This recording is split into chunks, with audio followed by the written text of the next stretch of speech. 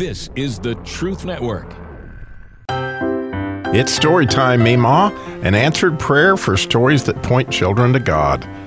And here's today's story with Joanne Vickner.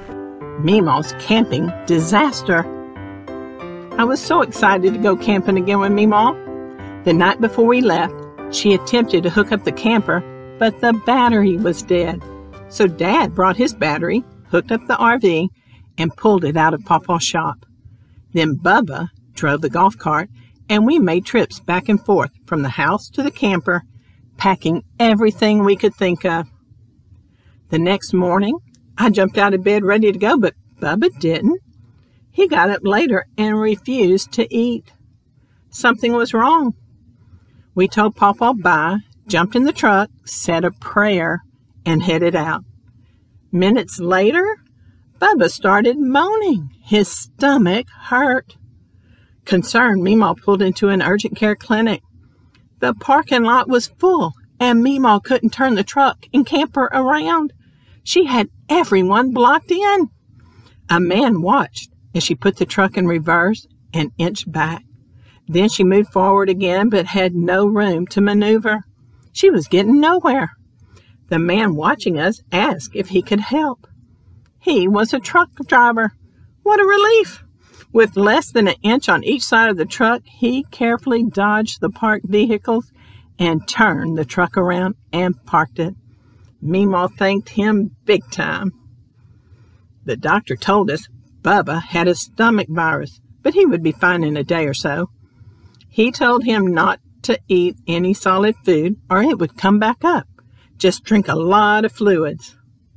We filled his prescriptions and we were off again. I watched YouTube on the phone and Bubba fell asleep.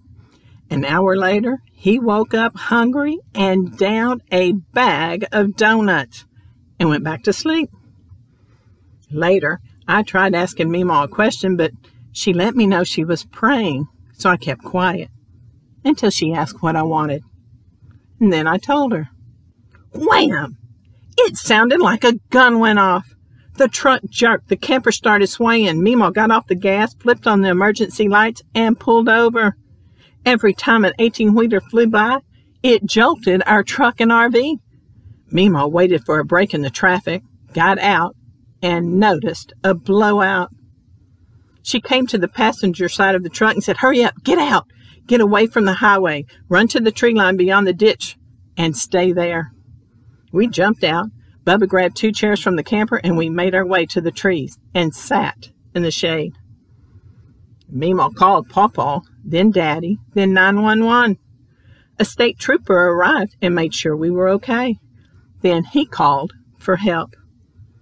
Meemaw grabbed some Cokes and carefully headed our way. "Meemaw, you just got finished praying and God let us have a blowout." She smiled. She said, "Yes, he did. And we're fine.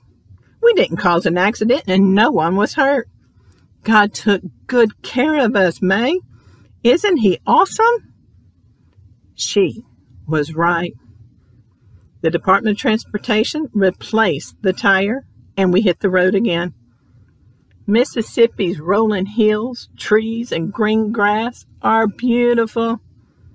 At Yogi on the Lake, I helped Meemaw unhook and set up and let Bubba sleep.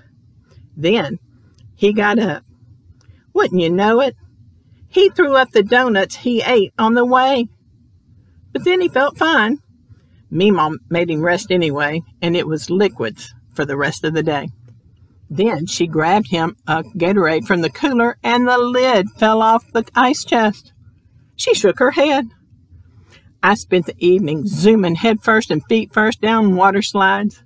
Talk about fun. The next day, Bubba was okay. We played laser tag and golfed. We dyed T-shirts and swam in the lake. Things were going so good, but then I cut my foot open and Meemaw treated it at the picnic table.